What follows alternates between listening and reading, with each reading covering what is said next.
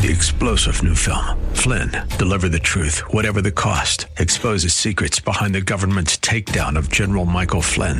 Flynn knew what the intel world had been up to. He ordered the first audit of the use of contractors. This set off alarm bells. He told the truth. He was the most dangerous person for Donald Trump to hire. They had to get rid of Flynn. Flynn, deliver the truth, whatever the cost. Available now. Watch it today. Go to salemnow.com. salemnow.com.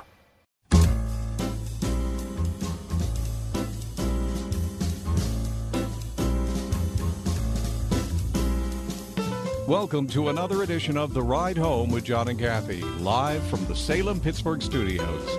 And now here are your hosts, John Hall and Kathy Emmons. Well, good afternoon. Greetings. Thanks for coming along. An absolutely gorgeous Tuesday afternoon here in the city of Pittsburgh. Kath, after taking Columbus Day off, glad to see you're back in the spare room. Things are well. I was not celebrating Christopher. You weren't? No, I wasn't. I mean, I'm glad he found the place. Okay. But, some things could have been cleaned up along the way. Yeah, it's his life, right? It's messy. Nothing. Hey, listen, 60 years ago today, even as we speak, the Bucks won the World Series. There's those crazy nuts down at Forbes Field. I love them so much. Me too. They've been meeting there for decades, and they replay the game. So let's go Bucks. I love it. Well, I mean, let's not get carried away, John. I mean, kick me off and I'll give you the top four. Oh, yes, please. So here it is, just a few minutes past the 4 o'clock hour. Kath, the top four at 4. All right, John, let's begin with number 1. Judge Amy Coney Barrett took question after question today from senators who appear more interested in their own political posturing than with her judicial philosophy. But, of course. But there was still considerable time for the nominee to discuss her approach to several angsty issues, such as the Affordable Care Act. I believe they have wrapped things up in Washington as of now. Number 2. As you said, John, today, the 60th anniversary of Bill Mazeroski's heroic home run, which won the 1960 World Series for the Pittsburgh Pirates. At exactly 3:36 p.m. at Forbes Field in Oakland, in the bottom of the ninth, Mazeroski hit the ball that devastated the hated New York Yankees and catapulted him to the top rank of Pittsburgh sports heroes. And here are some statistics for you, John. Are you ready? Please, thank you. In 1960, the Buccos were 95-59. Nice. They finished 7 games ahead of the second-place Atlanta Braves, and they were led by 2 players who had unbelievable seasons.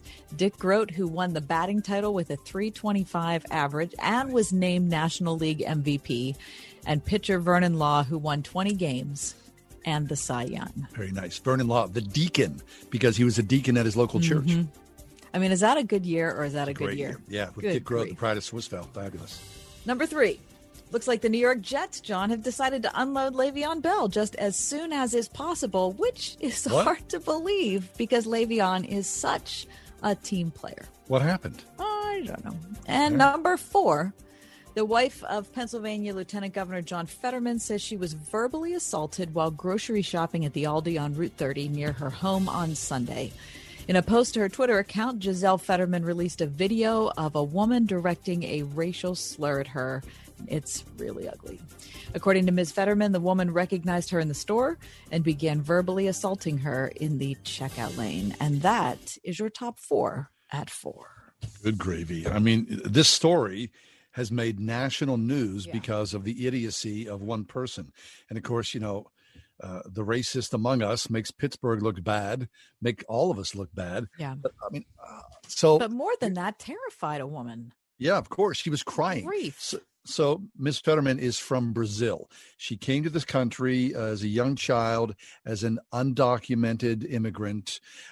She became a citizen, I think, in 2005. Her and her husband have lived in Braddock, Pennsylvania, which, of course, if you know Braddock, is not necessarily the garden spot of the world, but they have really done great things in Braddock. And then he's taken that mantle of being at one time called the coolest mayor in America and has parlayed that into the lieutenant governorship. So she goes to Aldi and she tries to get some kiwis Ms. Fetterman standing in line and assaulted. Someone says, "Oh, there goes that N-word." And then the woman's followed out to her car. And then Ms. Fetterman tries to take some photographs, or she thought she was taking a video, but she was so flustered.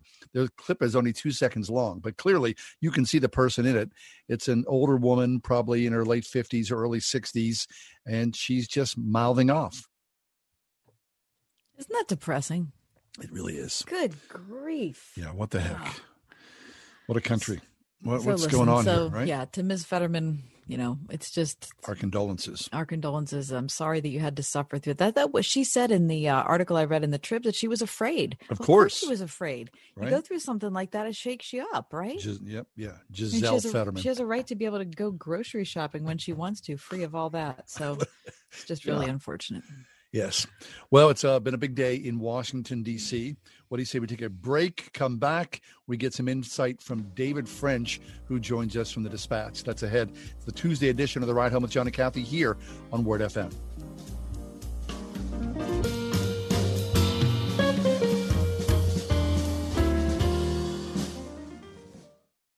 .5 WORD. Dr. Michael Youssef.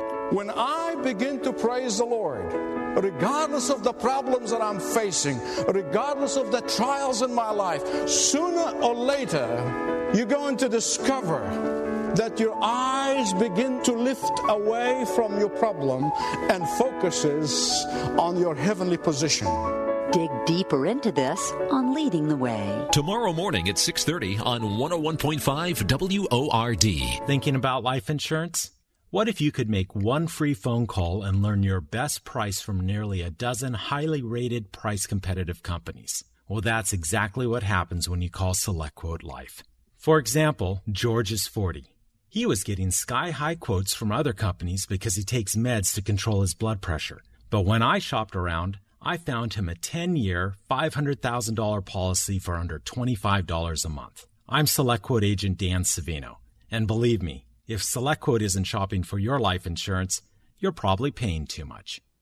For your free quote, call 800-494-2323. That's 800-494-2323. 800-494-2323. Or go to SelectQuote.com. Since 1985, we shop, you save.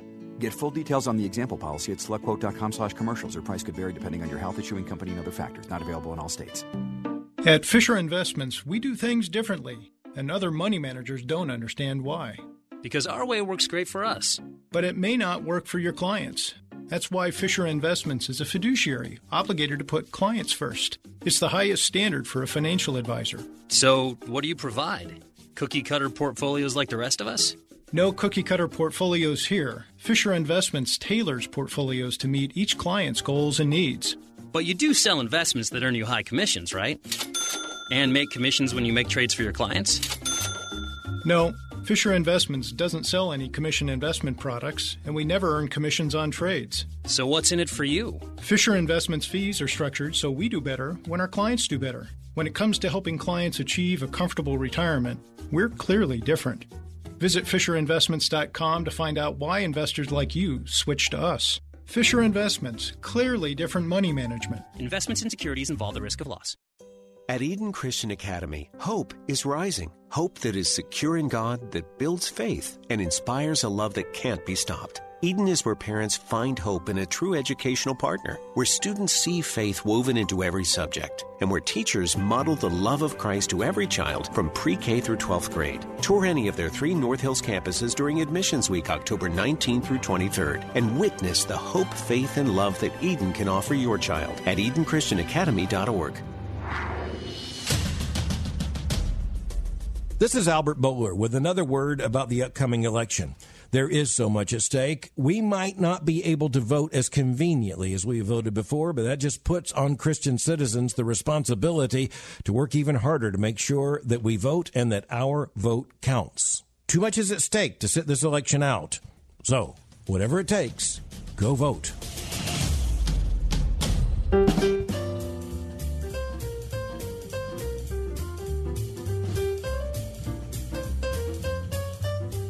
Well, if you've been watching at home, the Supreme Court hearings today for Amy Coney Barrett, much less contentious than with Brett Kavanaugh. However, they do have their fair share of bloviating, drama, and self-promotion. Here to talk to us about what we're witnessing of day 2 of these hearings is David French, who is senior editor at The Dispatch. David, welcome back. Well, thanks so much for having me. I appreciate it. So yesterday, David, was fairly unbearable with the... That's just how I felt about it, with just, listening to one, speech after another from opining senators. Talk about today's hearing. What did we learn that perhaps we didn't know before, if anything? Nothing. Okay. I think that, in a way, though, I felt like, and I'm actually writing this for my newsletter as we speak, I felt like I took a trip back in time to January 2012, and I was imagining this hearing it was as if this hearing was taking place in a different era of American politics, pre-Trump, pre-Kavanaugh. As you said, it's just kind of a lot of normal stuff. Democratic senators trying to trying to trip up Judge Barrett and trying to get her to state what she believes about cases that could be in front of the Supreme Court, trying to sort of politically trap her, perhaps judicially trap her as well into situations where she might have to recuse herself. She's doing what judicial nominees do, which is kind of bobbing and weaving and saying, not prejudging cases, which is exactly proper. And, you're seeing the Democratic senators pro-Roe, and you're seeing Republican senators more pro-life and anti-Roe. It all feels so kind of like a blast from the past before we had unsubstantiated gang rape allegations brought into the last Supreme Court nomination. But the other thing that's really interesting about it is how much Obamacare has come up. And the reason for that is on November 10th, one of the very first cases that she might hear is the combination of the state of Texas and the Trump administration's challenge to Obamacare. This is like the third time Obamacare has been to the Supreme Court. And the question is whether or not Obamacare stands or falls. But what's weird about this is that nobody who really closely observes the court, or very few people who closely observe the court, believe that Obamacare is going anywhere.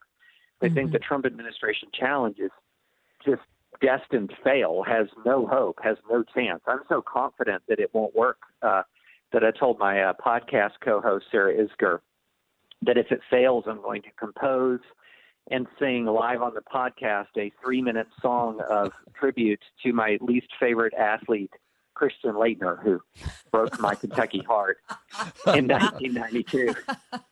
So it's just not going anywhere. You must be awfully confident, my friend. I am very confident. I'm very confident, but it's a very weird situation. I for the life of me am completely stumped as to why the Trump administration weighed in on Texas's side to try to knock out the law, because the case doesn't have any real hope. But what it does do is it gives the Democrats a talking point to say that the Trump administration is trying to, reverse Obamacare, and including the pre-existing conditions benefit, and the benefit of your children a little bit older being on your own, on your plan longer. Some of these things that are really popular, Medicaid expansion, in the middle of a pandemic, and I don't know why they're doing it, because it has no chance. Right. But because the Trump administration is doing it, the Republicans sort of have to defend it. And so it's a bizarro situation. So maybe, David, is it because the absence of probing about Amy Coney Barrett's religious practices or beliefs, that there's not much to cling to? Yeah, that's exactly right. It's funny. It's almost as if, because, one of the reasons why Amy Coney Barrett is so popular amongst especially Christian conservatives is the way that Dianne Feinstein attacked her about her faith previously, saying when she was at her confirmation hearing for Seventh Circuit that the dogma lives loudly within you. It's almost like you're not a self-respecting conservative lawyer if you don't have a dogma lives loudly within you coffee mug on your desk. Right. And so that made her kind of a judicial version of a rock star. But it's almost as if the Biden, if I was running the Biden campaign, I would have gotten on a Zoom call and said to all of those those Democratic senators on the Judiciary Committee and said, if you give the GOP one viral moment over her religion, if we win the presidency or when we win the presidency, you will not have a place in my White House. And they've been pretty disciplined about it and not going there. I mean, they're sitting on a lead and they don't want to mess up the lead. Right. Well, so David, that's a good sign, right? So this is one of those things that, I was going to say a healthy democracy. I don't know if we're healthy or not, but it's one of the ways a healthy democracy works is that a party pushes something or a platform that goes too far, and then the public responds badly, and then they back off. Yes. Yeah, exactly. That went over like a lead balloon. There's not a real large constituency in the Democratic Party to just trash a person's face so directly. I mean, heck, the Democratic Party can't win an election without black voters, and black voters are the most church-going cohort of Americans in the whole United States. So just flat out trashing somebody's face, it went over like a lead balloon, as I said. And to do it again on this stage would allow the Republicans to change the subject of, could allow at least for a news cycle or two, allow the Republicans to really go on the offensive, even in the presidential election, saying, look, we got to protect America from anti-Christian bigotry. But Biden is very clearly trying to signal that he doesn't want any kind of that nonsense from the Democratic Party. And so I would be really surprised if they launched a direct attack on Barrett's face. Good. Yeah. We're speaking with David French from the Dispatch. So, David, in lieu of high drama, it seems as though your former colleagues and our friends from Alliance Defending Freedom have found themselves oddly on the hot seat. Talk to us about that thread. Yeah, so Amy Coney Barrett has spoken to what's called the Blackstone Legal Fellowship, which is ADF. ADF is a conservative Christian legal organization. I used to be a senior lawyer for it, ran its Center for Academic Freedom, and attacked the ADF or attacked her for speaking at ADF events. And the reason why they attack her, quite frankly, is because of just this ludicrous decision by the Southern Poverty Law Center to claim that ADF is a hate group. And they claim it on the basis of completely false allegations. They falsely claim that ADF wants to criminalize homosexual behavior. They falsely claim that ADF argued for sterilization of transgender individuals. Like all of these things, it's just false. And so there's this false designation of ADF as a hate group that is tainting this. And absent that designation, there wouldn't be this controversy. It's a Christian judge speaking to Christian lawyers at a Christian legal organization, but it's one of the many things that the SPLC has done to bring discredit to an organization that was founded to fight real hatred and not Christian lawyers. Yes, and it's one of those weird instances where if you say something enough, it becomes true, right? So the Southern Poverty Law Center can say ADF is a hate group. I'm sure if you knew people and talked to people who were at least, following along, they may nod their head and say that, which, of course, what you're saying is true. Nothing is further from the truth. Right. It's one of the few things that, one of the things in public rhetoric that makes me genuinely angry is that hate group designation, because, one of the things I know from the inside, I was a senior leader at ADF. I know the heart and soul of that organization. And these are people who are trying to do the right thing the right way, who treated even their most fierce opponents with respect and with dignity, and have always urged, all these hundreds of law students, that are thousands of law students that they have taught and instructed. One of the core elements of the teaching is bless those who persecute you, love your enemies. And to have them called a hate group is it's beyond the pale. Yeah. And it's just another symptom of the fact that first of all, because it's very easy to demonize people that we don't like. I guess that's the first thing it tells us. And we've seen that everywhere. It's not like this is the first time. But But the other thing it tells us is that, we're speaking different languages. And, whether we're talking about Blackstone or we're talking about ADF or we're talking about people of praise or, whatever it is, people who go to church and then a secularized America, we speak two different languages. We have different vocabularies. And so I guess I understand why if someone who's never been in a church hears a term like ruling elder, it seems weird, right? I mean, I get that. Right. Yeah. Well, and that the one thing that's important to remember is that not only, are there Americans who have sort of very different beliefs, but we tend to cluster together in like-minded communities so that, you can grow up in some parts of this country and literally never meet an evangelical Christian, like never meet one. And so everything you're going to learn about evangelicals, you're going to learn from, the media that you consume or, from other people who many of them also don't know any evangelicals. And likewise, and there are parts of America where the idea that America is a far more secular country just feels weird. Like where I live in Franklin, Tennessee, it is, mega church nirvana. Somebody would drive down our streets and say, America is secularizing? Are you kidding me? Not only are these churches huge, the buildings are all new. I mean, what's going on here? We're talking with David French from the Dispatch. So, David, let's go back. Amy Coney Barrett, day 2 is done. 2 more days, essentially, of the hearing. Lindsey Graham said this yesterday, that he doesn't expect anything dramatic to happen, that no minds will be changed. It's pretty much a done deal, and we can expect that in those next 2 days. Yeah, I mean, if there's anything that we have learned in the recent decades of American politics, is that what Mitch McConnell wants, Mitch McConnell gets. And so once he made the decision to go forward prior to the election, I mean, barring a completely unexpected series of events that are, kind of outside of human control, this thing's happening. She was getting on the court. She's going to sit on the court, and she's going to hear the Obamacare case on November 10th.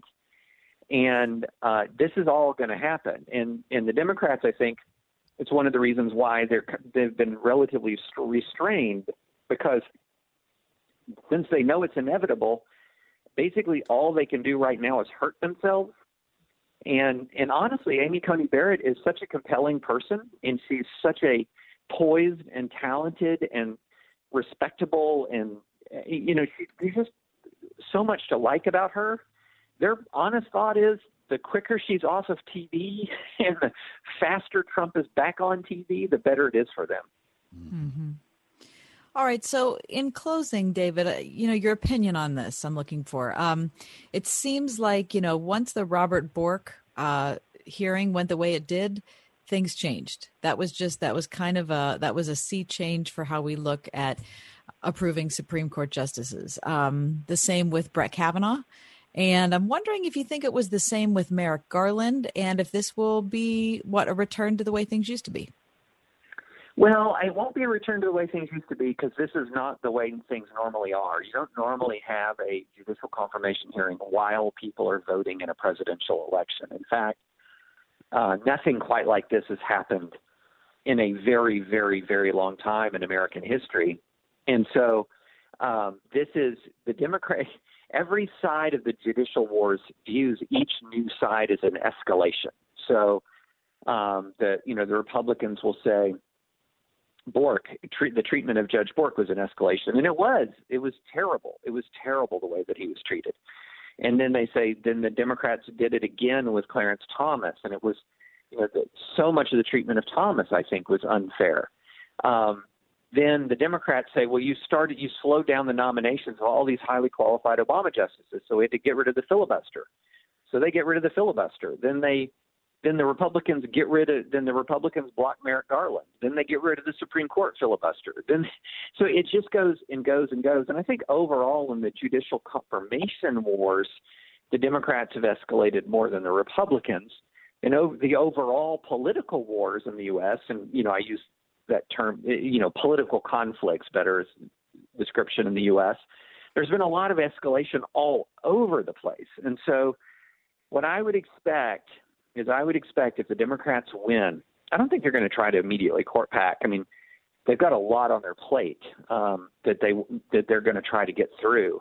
So I don't think court packing would be immediate. But I'll guarantee you this: if Roe comes up for a vote, while the Democrats control the House and the Senate and the presidency, I guarantee you they will say, keep Roe or we'll court pack.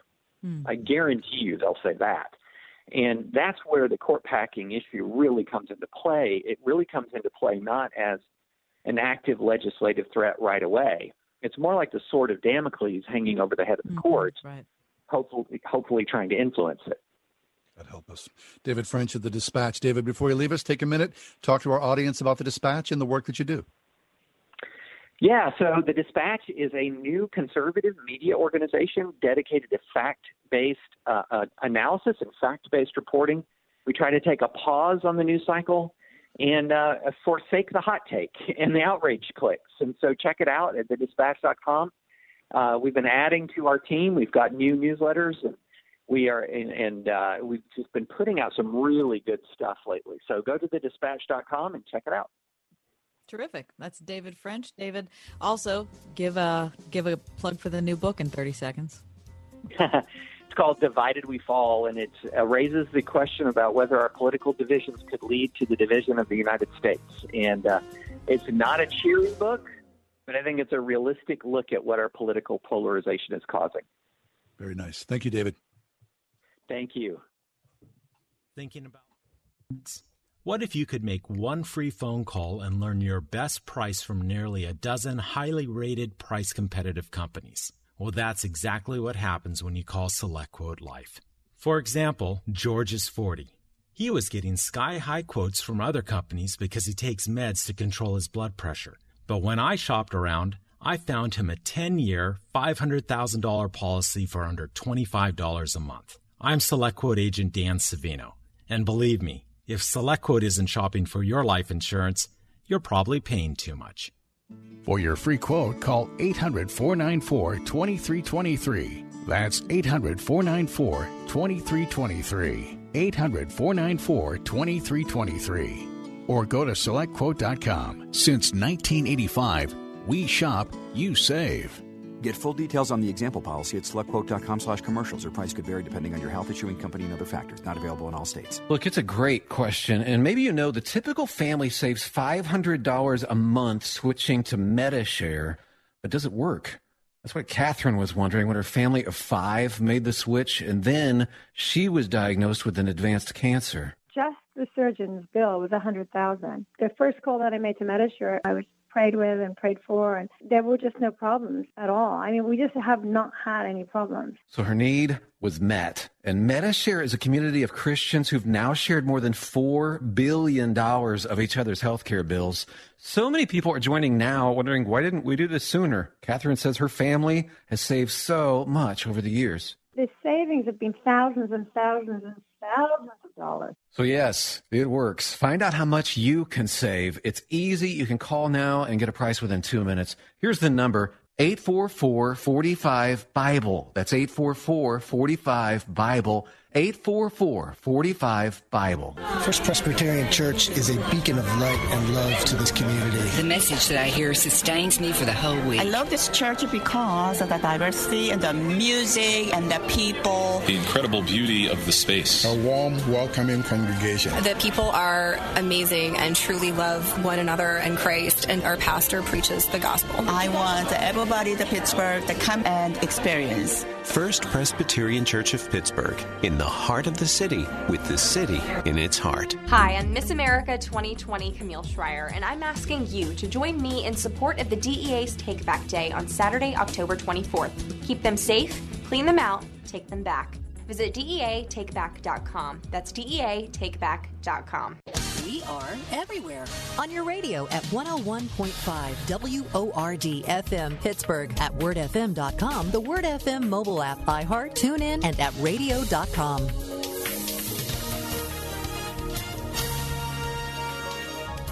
Tonight we'll see clear to partly cloudy skies. Expect a low tonight of 45. Tomorrow will be mostly sunny. Tomorrow will reach a high of 67. Tomorrow night, mainly clear skies, low 55. Thursday will be breezy with some sunshine giving way to clouds and a high of 73. Weatherproof your next adventure with AccuWeather. Download the newly redesigned app today. With your AccuWeather forecast, I'm Drew Shannon.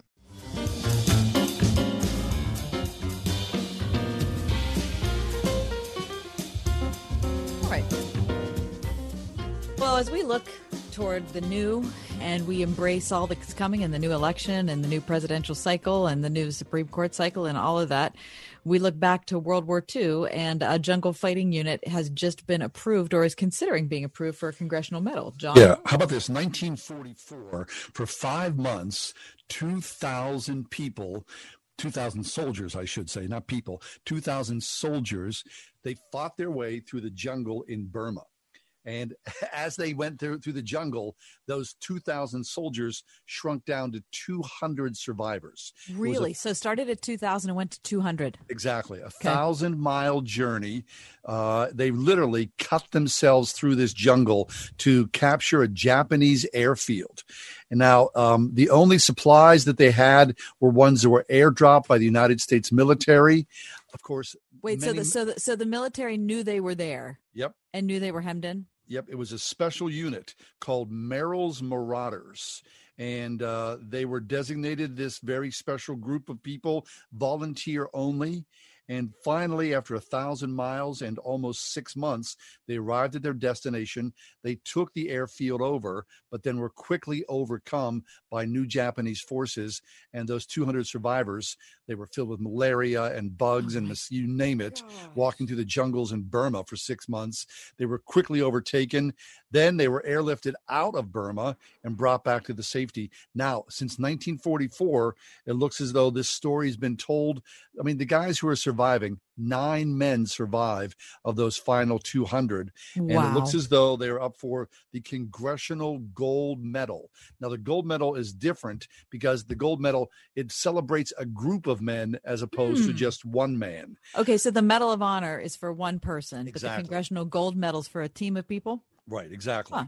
So this has been going through the process since 2015. And in that time, more than 90 of these men have passed away. See, that's what I mean, can't we fast track this a little? Well, it looks as though it's fast tracked. It's finding its way, they say, this week to President Trump's desk, and the thing will be signed and they'll be recognized for their incredible bravery and valor in 1944. Listen, isn't it good for your soul to read stories like that? You Heck think, yeah. here we are in the middle of everything that we're all suffering and being challenged by, and you name it.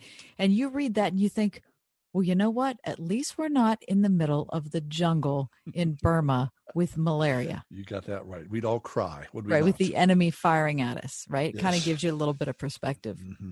Let's take a break. When we come back, Kurt Bjorklund is with us from Orchard Hill Church. He's going to talk about the value of in-person worship versus Zoom service. Stick around for that conversation next. It's The Ride Home with John and Kathy here on Word FM.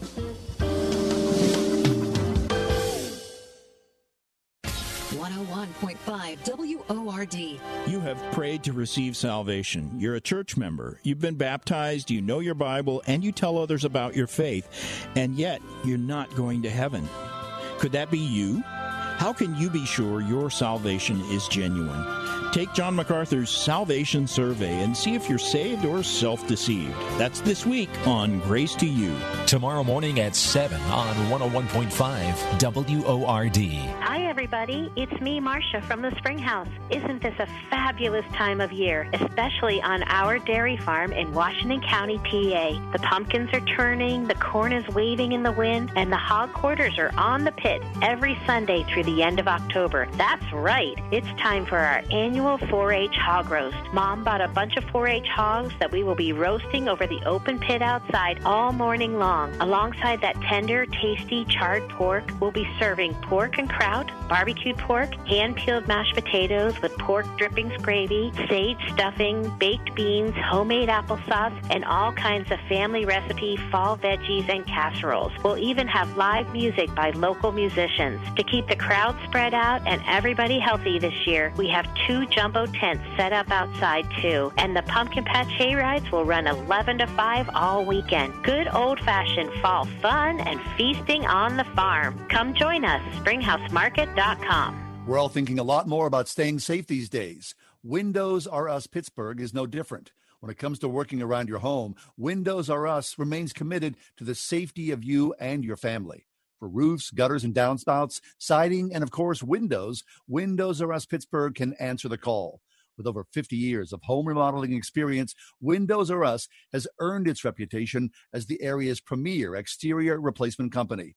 And all work will be done in strict compliance with the government's social distancing guidelines. If you've had damage, you may be eligible for a free repair or replacement. Visit windowsoruspittsburgh.com for a free inspection from one of the highly trained appraisers. You'll love their no-pressure approach, no hidden fees, and one of the fastest turnaround times in the industry from a company that will never skip town when it comes to honoring their warranty. Why pay double? Trust the area's premier exterior replacement company. windowsoruspittsburgh.com. That's windowsoruspittsburgh.com. Hi, I'm John Henney from Henney Jewelers. Since 1887, my family has helped people celebrate the most memorable moments in their lives. We are rooted in faith and commit to doing the right thing again and again. We believe in the covenant of marriage and use our To Have and To Hold program to encourage couples as they prepare to spend the rest of their lives together. Please stop into our Shadyside store to learn more or visit HenneyJewelers.com. Henney Jewelers, your jewelers for life.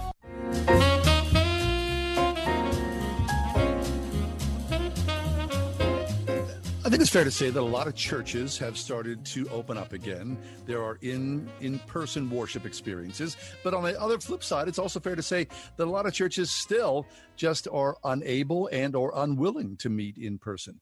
So what about that? I mean, what about the value and the variety, the experience of being together with your fellow believers, your neighbors, your friends, people that you've worshiped with for many, many years, all together in one space, versus sitting at home in your living room with your wife and your kids and, participating, worshiping on a Zoom call.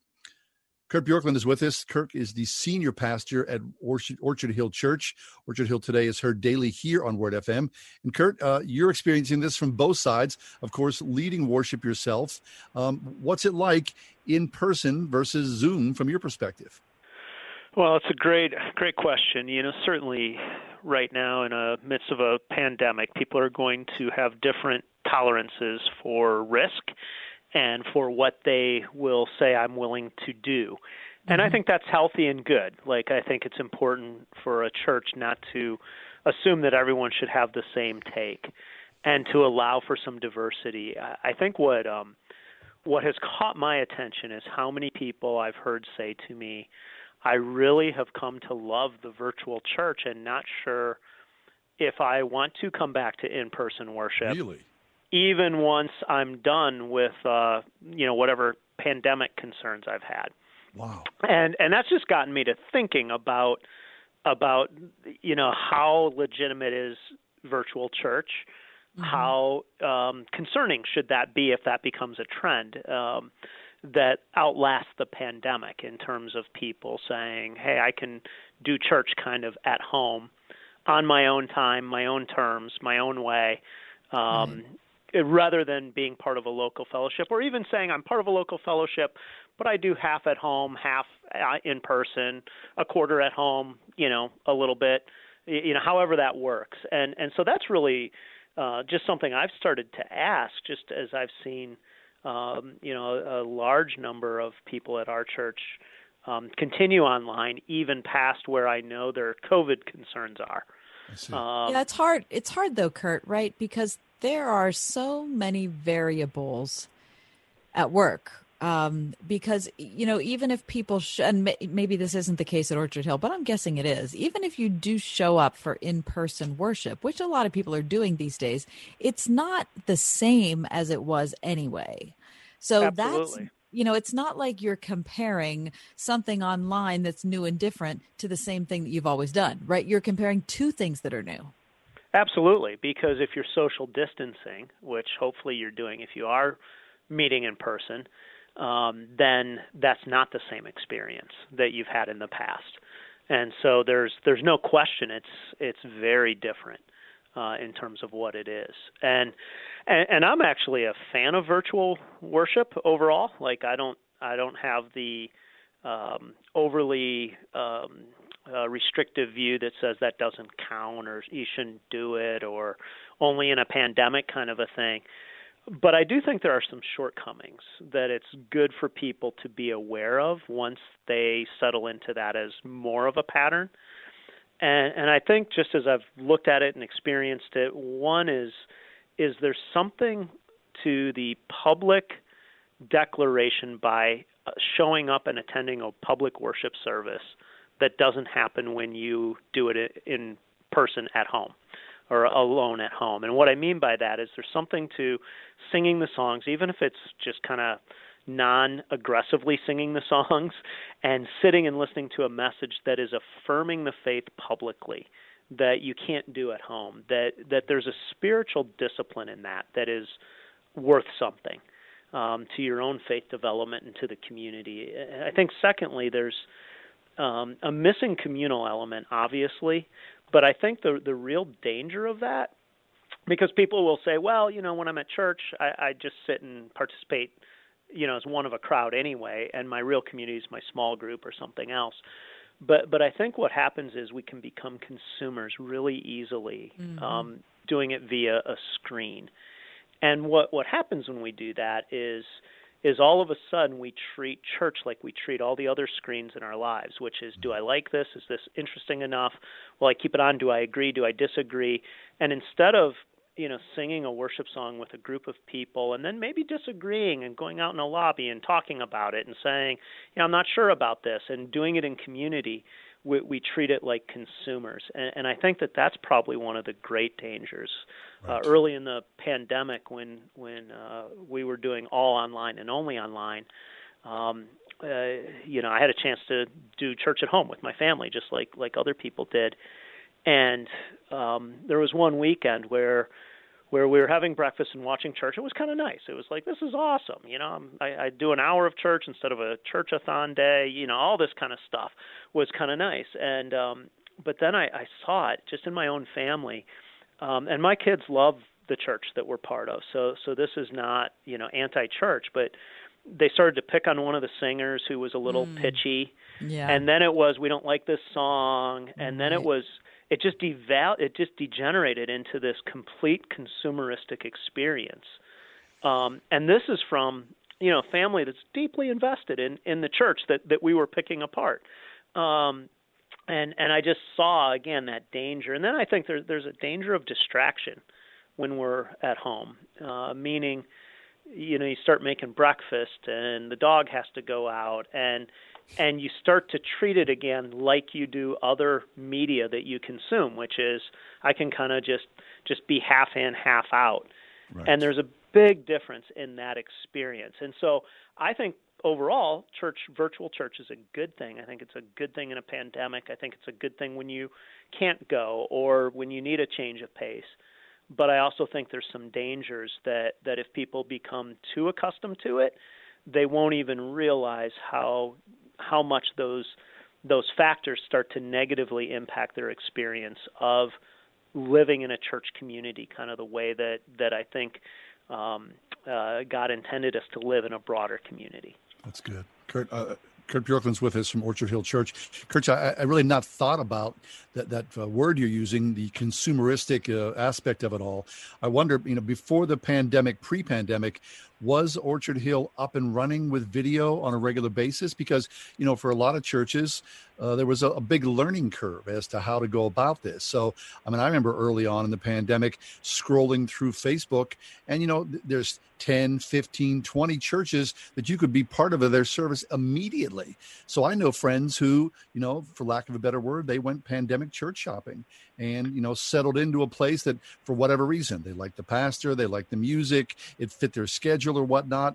And so there's a whole other sort of layers and layers of consumerism that now you're having to either invest in or fend off. Yeah, well, and to a degree, that's not a bad thing. I could bemoan that, but I think, what virtual church lets you do is it lets you attend church virtually anywhere in the country.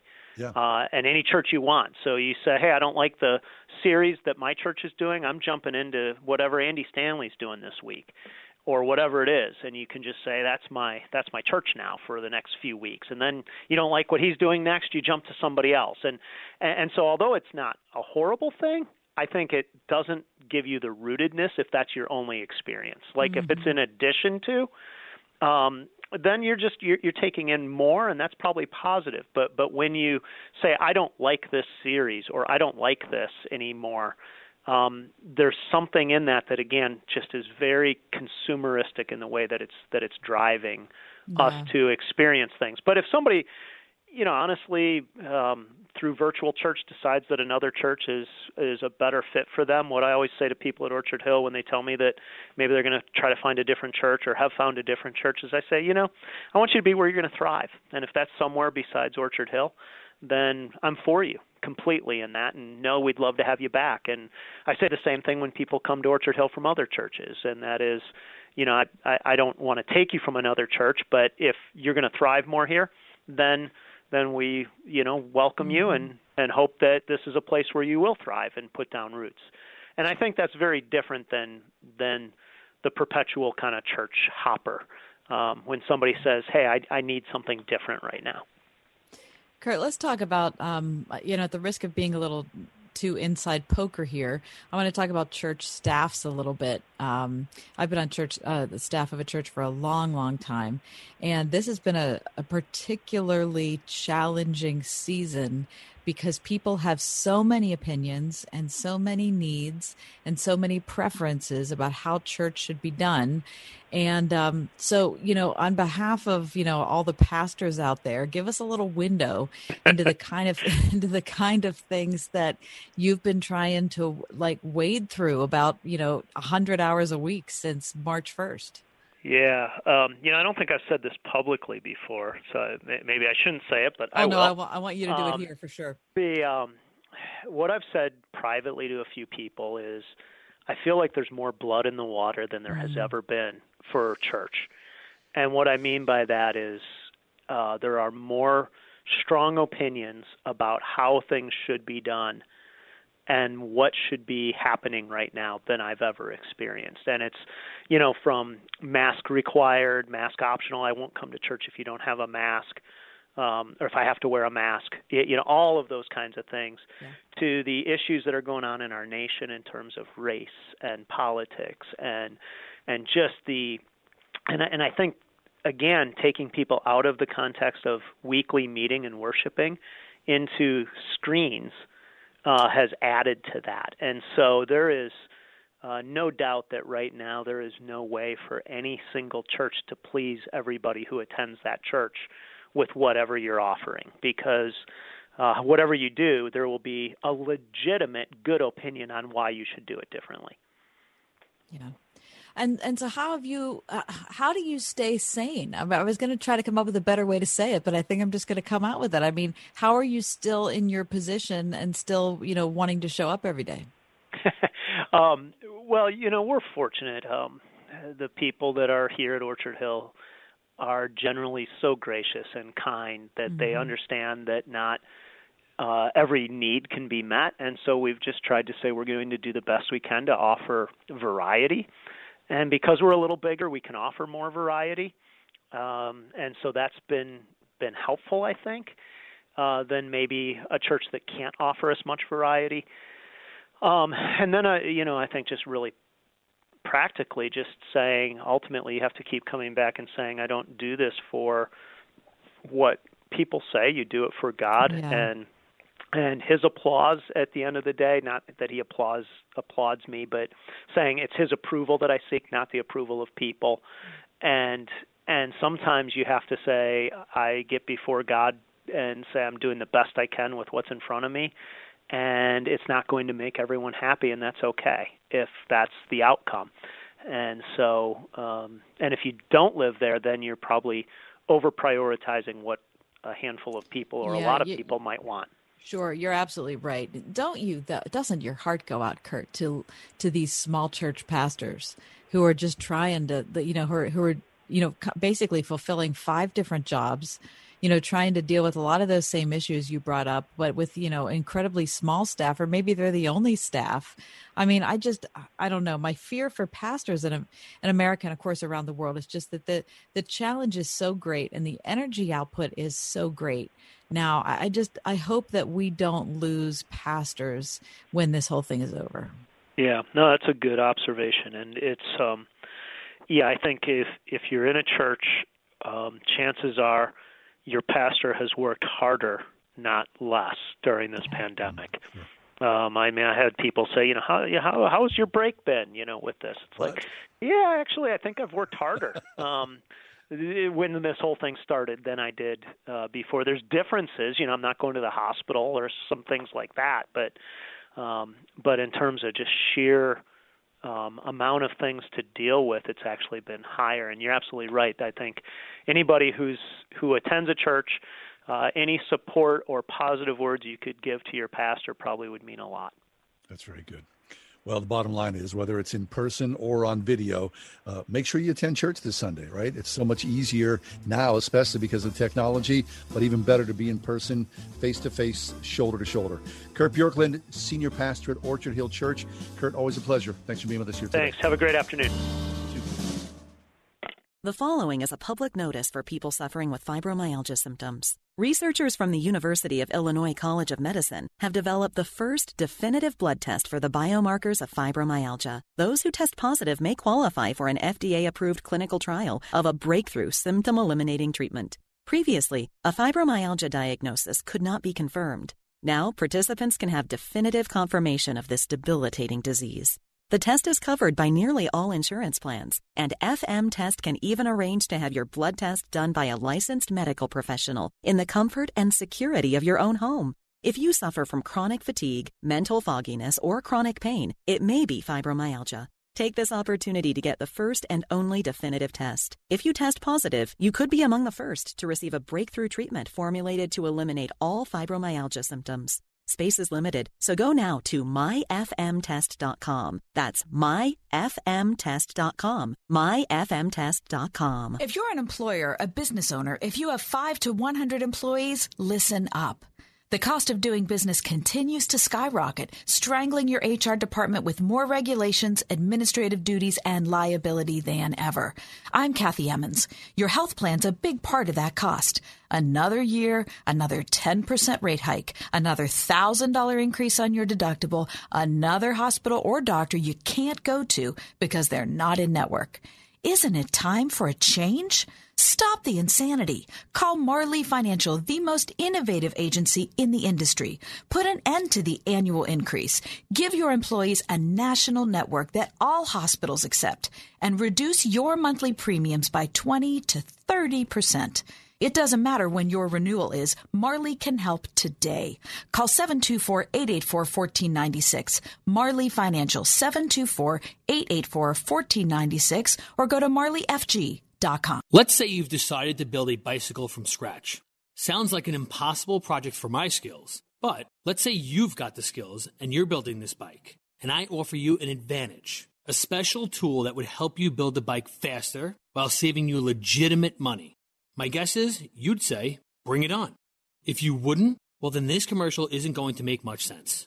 My name is Ryan. I'm from United Faith Mortgage, and we believe we have an advantageous tool for you.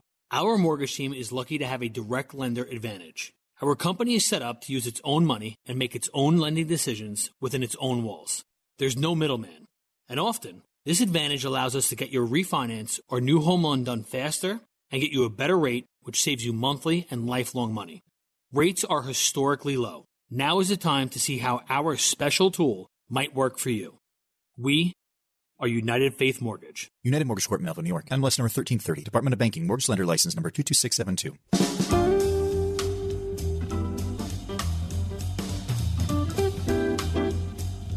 Read a story about a young woman who is taking the bar exam. Now, you can take the bar exam because of pandemic.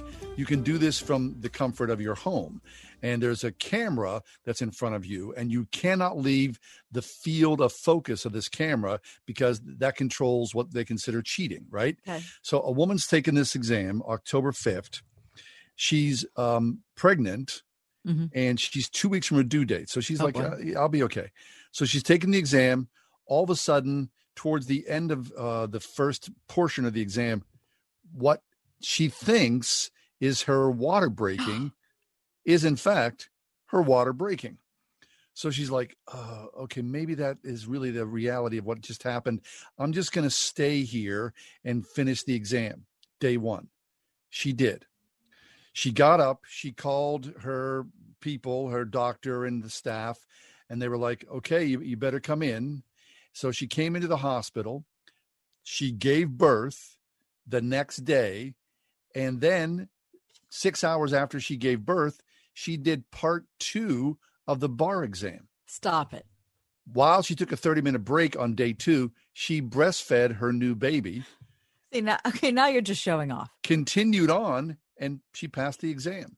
Now, as crazy as that story is, it raises a lot of questions about the bar exam, people with disabilities, people who have all sorts of whatever maladies, and how fair or unfair the bar exam is in the COVID era. It's fascinating, isn't it? Wow. Okay, that's a lot of roles to fill in a 36-hour period. It surely is. I want you to know that when my water broke, I was just all about one thing. Yeah, let's have that baby. I just really wanted to have the baby. I wasn't really concerned about the other ancillary parts of my life. She's thinking about the next question on the bar exam. She and I have nothing in common.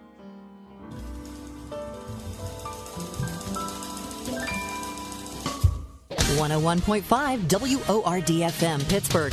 On your smart speaker by saying play the word Pittsburgh, and on your phone via the Word FM mobile app, iHeart, TuneIn, and at radio.com. With SRN News, I'm John Scott. Supreme Court nominee Amy Coney Barrett says an article she wrote criticizing Chief Justice John Roberts' 2012 opinion, Saving the Affordable Care Act, does not reflect any hostility toward the law. Barrett was answering questions from Democratic Senator Chris Coons of Delaware, who brought up the article she wrote in 2017 before she became a judge. Day 2 of the Supreme Court hearings are continuing. Senate Majority Leader Mitch McConnell says that he's scheduling a procedural vote on a GOP COVID-19 relief bill for next week. He says aid to hard-hit businesses shouldn't be held up by gridlock involving other aid proposals. The Senate will take a test vote on October 19th. Stocks ending lower as Wall Street takes a pause after a 4-day winning streak. The Dow gave up 157 points.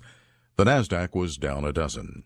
This is SRN News. My name is Bernadette, and I am a parishioner at St. Joseph's on the Brandywine.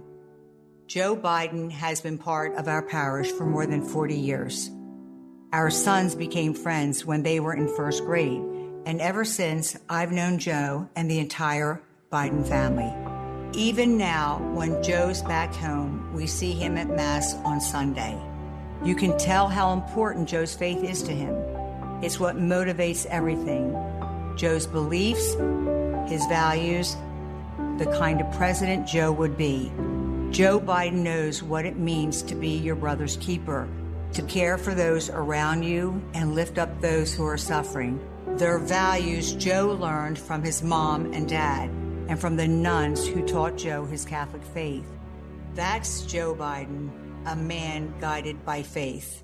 I'm Joe Biden, candidate for president, and I approve this message. Paid for by Biden for president. I'm United States Surgeon General Jerome Adams, America's doctor. And all across our nation, we've taken steps together to slow the spread of coronavirus. Now we must continue to take personal responsibility to protect ourselves and our loved ones. Because even though not all of us risk a severe case of coronavirus, we all risk getting it and spreading it to others, maybe without even realizing that we're sick. So if we want to get back to school, back to work, back to worship, and back to overall health, there are things our country needs to do. We need to follow state and local guidelines, take extra precautions if at higher risk, wash our hands frequently, stay 6 feet from others when we can, and when we can't stay 6 feet from others, please, I'm begging you, wear a face covering. These small actions will make a big difference. So I'm asking you to say it with me, America. Coronavirus stops with me. You can learn more at coronavirus.gov. Produced by the U.S. Department of Health and Human Services at taxpayer expense. Hey, I'm Andy. I'm still not famous, but you might remember that I started Harry's because I was tired of overpaying for razors. It always felt like big brands were taking advantage of us. Every time they improved something back then, prices seemed to go up. At Harry's, we take a different approach. Today, I'm proud to introduce our sharpest blades ever, available at the same price as before, as low as $2 each. They're a new, sharper version of our German-engineered blades. Guys who shave 4 days a week have told us that with our new blades, their 8th shave is as smooth as their first. And we stand by that, with a 100% money-back quality guarantee at harrys.com. Millions have already made the switch to Harry's, and we hope you will too with this special offer. Get a Harry's starter set featuring our new, sharper blade, a weighted razor handle, shave gel, and a travel cover. All for just $3 plus free shipping. Just go to harrys.com and enter 3388 at checkout. That's harrys.com, code 3388.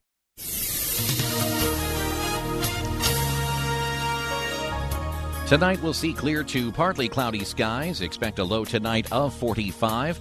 Tomorrow will be mostly sunny. Tomorrow will reach a high of 67.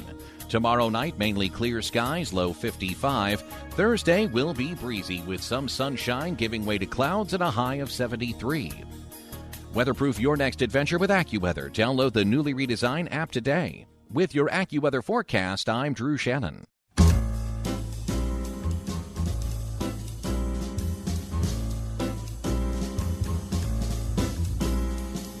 Welcome to another edition of The Ride Home with John and Kathy, live from the Salem-Pittsburgh studios. And now here are your hosts, John Hall and Kathy Emmons. Welcome in. John Hall and Kathy Emmons with you today on The Ride Home. Happy you are along. Both John and I have kids. New Mike has a child as well. But the difference between New Mike's child and mine and John's children, is that there has to come a time when you cut them off in some way and in different genres. So Dr. J, Mike, is 4. Correct. It's kind of hard to say to him, Dr. J. Sink or swim, my friend. Yeah. As of January 1, you're on your own with X. You're on your own, buddy. Right. I have full confidence in you at 4 years old. It seems like that might be asking a lot. However, I have children who are 22 and 18. Mm-hmm. John, your kids are how old? 20 and 22. Okay. So we are kind of, trying to figure out, so how do we do this? Right. And it's not just about what you can pay for, because part of parenting is, helping your offspring to figure out how to be responsible on their own. Right. I don't know. I find these questions really challenging. Yeah. Okay. So the Wall Street Journal, of course, they are the money people. They tackled this question. And, like you say, Kath, your kids get a little older. So, you may be paying for your kids' cell phone, maybe a subscription to this or a subscription to that. Maybe you're even paying for your kids' car insurance.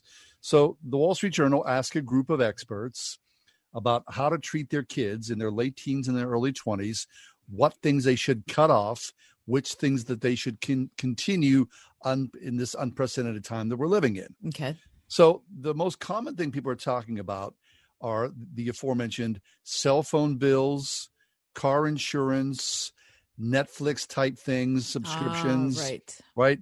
So if you don't have unlimited expenses, those add up, right? Sometimes $200, $300, $400 or more. So the first thing that they would say is your child gainfully employed? Is your child making an effort to generate some form of income for themselves? Now, of course, you have to decide if it's suitable at this stage in their life or feasible for them to do that. Right. Right. So Dr. J, no, he'd be young to get a job. I'll be honest. Right. Okay. So I've got a kid who's 20. Of course, with COVID, he decided not to go to school this year. He is gainfully employed. I mean, he's got an income stream going. Now, I got a kid who's in college right now, but he worked all summer long. So he saved that money. And the meager things that he needs while he's in college, he's pretty much taking care of himself. Although, we're happy to send care packages and whatnot. So I got no problem with that, right? Someone just sort of, try to making their own way. That's a good thing. Mm-hmm. The problem is whenever, you get a kid who's not motivated and just kind of expects you to pick up the gap, then what do you do with that kid? That creates the tension. Right. And it's hard to know when kids are in that spot in COVID-19. That's the problem, right? Is that like in normal life, if your younger child decided not to go to school, you'd be like, well, look, pal, that's on you. Because I think you should be in school and you're not in school. And so you better start doing something. Except now you have a lot of sympathy for him because the reason he's not in school is because you don't want to pay $30,000 to sit in your dorm room and learn thermodynamics. Exactly. So one of the things they talk about is, early on in your child's financial education, get your the kid's own debit card and don't have overdraft protection. Mm-hmm. Right. So that way, when the money's there, hopefully you're taking control of your finances. And when the money's not there, all of a sudden you're pinged. And of course, there's always that big hefty fee if you overdraft. I don't know what that is, but it's going to hurt someone who's working on limited resources. Mm-hmm. All right, let me ask you this. Yeah. When you guys were finishing college, mm-hmm. were you financially independent from your parents or not? Mike, let's start with you. A little bit of both. No, they took care of me. Okay. However, my junior and senior year, I did get a job to pay for books.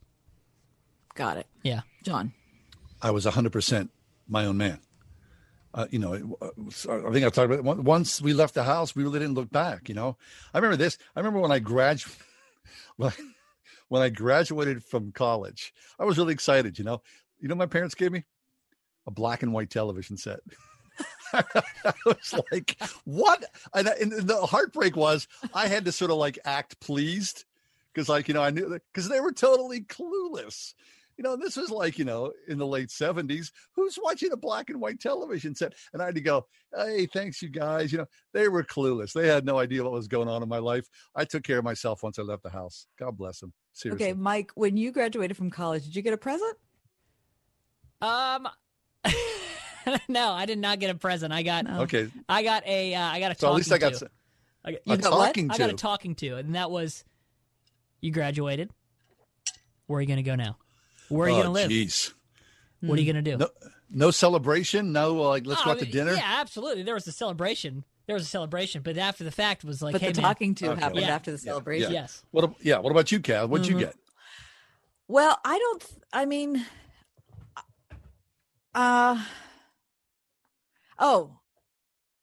think I got a camera. Yeah, I did. I got a camera. Which you gave to me. I thought, yeah, I did. No, that's a different one. That was a way different one. No. I am pretty sure I got a camera. I was thinking I didn't get anything, but I do remember opening a camera. So yeah. But here's the thing that was weird for me is that I got married, pretty shortly after. I guess there was a year and a half in there between when I graduated from college and I got married. Okay. So I was only on my own as a person. Sure. Wow. For only 18 months until, my husband and I joined forces and decided to try not to expire. Harm anyone. Mm-hmm. It's an interesting question, right? How do you treat your kids? For us growing up, it was a rare and wonderful thing for us to go to a restaurant. We never did that. There were too many of us. So us, for the four of us, it's a common thing. Even in the midst of a pandemic, what do you guys want to eat? Blah, blah, blah, blah. And, we still are appreciative of it, but different times, different attitudes. Yeah, and I think that's fine. You can't say, when I was growing up, we never. Kid. And so you're never, I'm not going to live that way. That's crazy. No, because I want to go out. Right, exactly. Listen, I went out for dinner last night. Did you? To a real restaurant? Yes, it was a special thrill. Now, here's the only problem is we went out, we had a great dinner, but we sat outside because we're trying to be safe. Oh, you're good to go. And we were cold. Okay. We were cold. Did you order something hot and spicy? Yeah, I did. Yeah, we were eating Thai food. That's good. But it was a strange situation because the hotter that my food was, it seemed to accentuate the cold in the rest of me. COVID dining, a whole other layer of complexity. So next time, if we go out, we decided we're going to bring blankets and wear hats. That makes sense. Yeah. All right, let's take a break. When we come back, Tim Keller is going to join us with his wife, Kathy Keller. She is famously a a person who lived and grew up here in the city of Pittsburgh. Of course, she's left that long behind, but we're checking in on Tim Keller's health. That's next. 101.5 WORD. This week on Insight for Living with Chuck Swindoll. There was a period of time that lasted for centuries when Jew and Gentile were separated by a great creek, where racism ran deep. But there came a moment in time where Christ built a bridge. Chuck Swindoll presents a study in Ephesians called Becoming a People of Grace. Weekdays on Insight for Living. Tomorrow morning at 8 on 101.5 WORD. Look, it's a great question. And maybe you know the typical family saves $500 a month switching to MediShare. But does it work? That's what Catherine was wondering when her family of 5 made the switch, and then she was diagnosed with an advanced cancer. Just the surgeon's bill was $100,000. The first call that I made to MediShare, I was prayed with and prayed for, and there were just no problems at all. I mean, we just have not had any problems. So her need was met. And MediShare is a community of Christians who've now shared more than $4 billion of each other's healthcare bills. So many people are joining now wondering, why didn't we do this sooner? Catherine says her family has saved so much over the years. The savings have been thousands and thousands and thousands of dollars. So yes, it works. Find out how much you can save. It's easy. You can call now and get a price within 2 minutes. Here's the number, 844-45-BIBLE. That's 844-45-BIBLE, 844-45-BIBLE. I'm United States Surgeon General Jerome Adams, America's doctor. And all across our nation, we've taken steps together to slow the spread of coronavirus. Now we must continue to take personal responsibility to protect ourselves and our loved ones. Because even though not all of us risk a severe case of coronavirus, we all risk getting it and spreading it to others, maybe without even realizing that we're sick. So if we want to get back to school, back to work, back to worship, and back to overall health, there are things our country needs to do. We need to follow state and local guidelines, take extra precautions if at higher risk, wash our hands frequently, stay 6 feet from others when we can, and when we can't stay 6 feet from others, please, I'm begging you, wear a face covering. These small actions will make a big difference. So I'm asking you to say it with me, America. Coronavirus stops with me. You can learn more at coronavirus.gov. Produced by the U.S. Department of Health and Human Services at taxpayer expense. At Eden Christian Academy, hope is rising. Hope that is secure in God, that builds faith, and inspires a love that can't be stopped. Eden is where parents find hope in a true educational partner, where students see faith woven into every subject, and where teachers model the love of Christ to every child from pre-K through 12th grade. Tour any of their 3 North Hills campuses during Admissions Week, October 19th through 23rd, and witness the hope, faith, and love that Eden can offer your child at EdenChristianAcademy.org. Tim and Kathy Keller are back with us. Tim Keller is the founding pastor of Redeemer Presbyterian Church in New York, New York. He started that with his wife, Kathy, and 3 young sons in 1989. For 28 years, Tim Keller led a diverse congregation of young professionals that grew to a weekly attendance of over 5,000. Dr. Keller is a number of New York Times best-selling books, as well as his wife, Kathy. And Tim and Kath, welcome back to the show. Always happy to have you with us. Why, thank you, and happy Bill Mazeroski Day to you. Yay! Hard to believe it's been 60 years. God bless you. I was 10 years old, and I saw it on television. I came home from school, and my mom was watching the game, and there he did it. Just clear. Oh, I love it. Oh, Kathy, that's awesome. Now, you know that there are a group of Yinzers that are clustered around that wall right outside, on Pitt's campus. Are there really? Oh, yeah. Right now, you mean today, celebrating?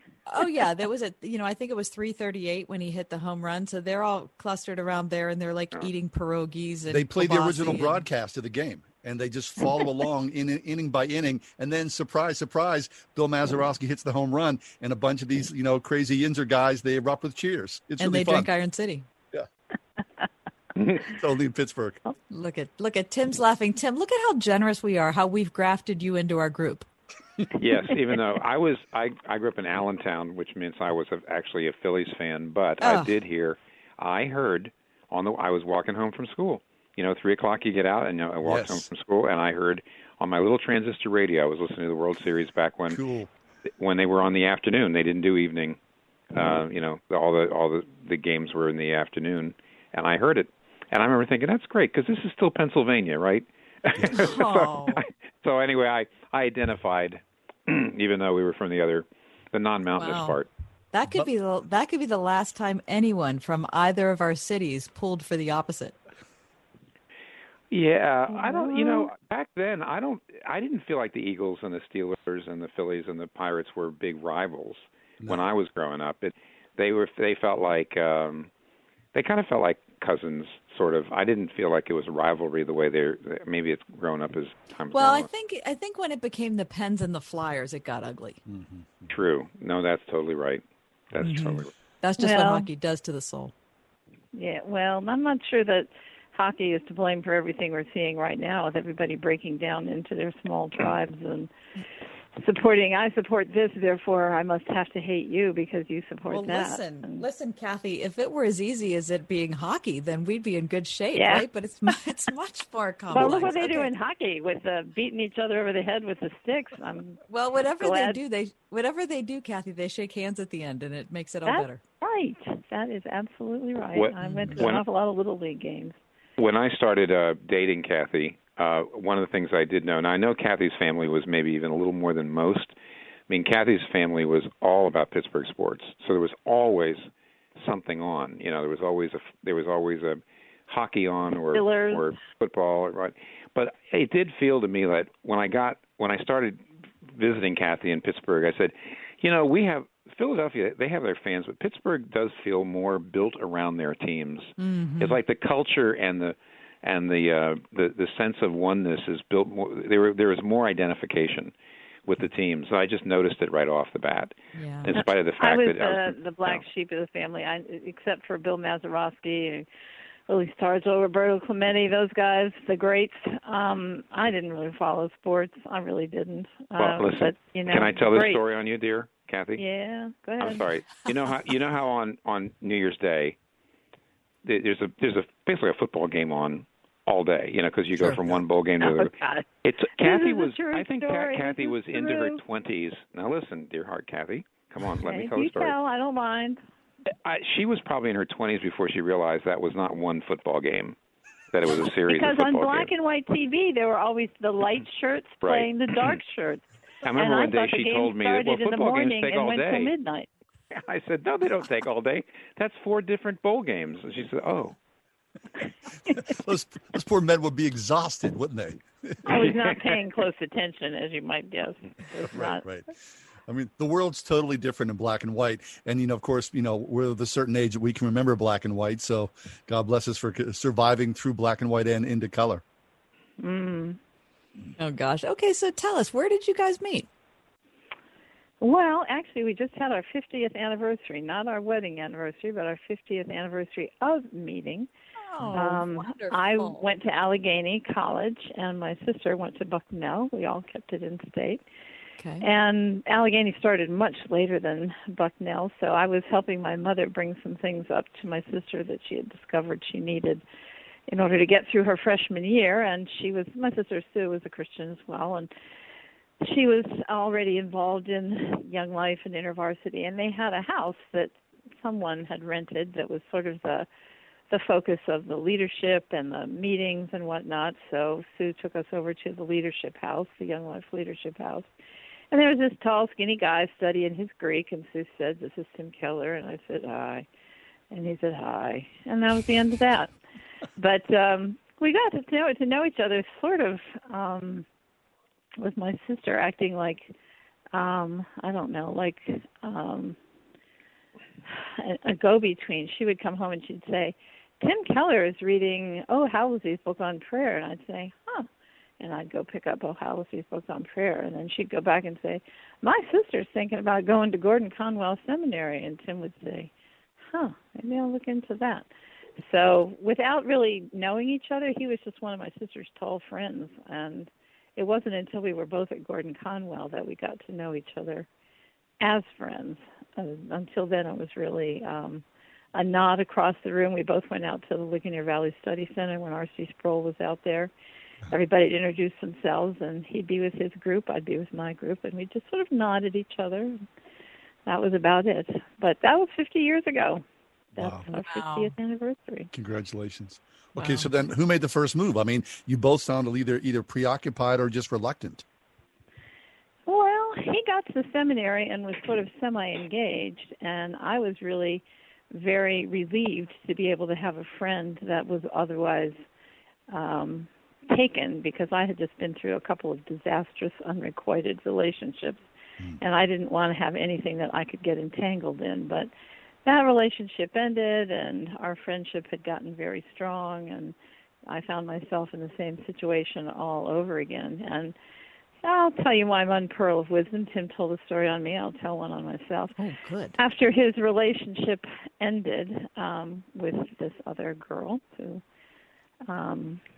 decided she didn't want to be married to a minister, and we were very close friends, and, you know, obviously able to think each other's thoughts, and it was just so clear to me that we were meant for each other. I thought I would be promoted from first friend to girlfriend, sort of like next, and it didn't happen, and it didn't happen, and it didn't happen, and finally, right before winter break one year, I said to Tim, look, I know you're not doing this intentionally, but this happens in a lot of Christian friend relationships, that the guy gets all he needs as far as affirmation without any commitment. Meanwhile, the girl's sitting there waiting, okay, when's the commitment happening? I said, you know, every day I wait for you to make a move romantically, and every day that you don't, I feel like I've been weighed and found wanting, that you've evaluated me and decided, nah. I said, now maybe you're not thinking that way, you know, maybe, but that's how I experience it. And the Bible tells us, now you're going to laugh, not to throw pearls before swine. And I'm not a pearl, and you're not a pig. But the point is that the pig couldn't appreciate the pearl, you know. And if you can't see who I am and appreciate me, then I just can't keep doing this, staying emotionally available. Listen out. Is anybody out there listening, ladies? I can't keep being emotionally available just in case you one day decide, like, maybe I'll give her, you know, a thought. So that was the end of the friendship. That was everything. The only problem was we had done all the legwork and gotten all the necessary permissions to go down to Westminster Seminary for the January term and take a course with Jay Adams on counseling, and we were going to be driving down there and driving over to class and eating dinner every night and staying at the same house where I had stayed in the summer when I worked for Philadelphia Presbytery. So after having declared our relationship at an end, we more or less had to live in very close quarters for a month. And during Christmas break, Tim, you should take it. You had a chance to think over. Tim? Are you there? Yep. I don't know. Tim? Pick up the story, my friend. Yeah, I don't know where he is. The most disingenuous thing she ever said to me was, I'm not saying you're a pig and I'm a pearl. But then she says, and the next minute she says, but just like a pig can't appreciate a pearl, I don't think you appreciate me. I said, wait a minute. You said I wasn't the pig in the story. Then you said I was the pig in the story. Actually, I was somewhat offended at the moment.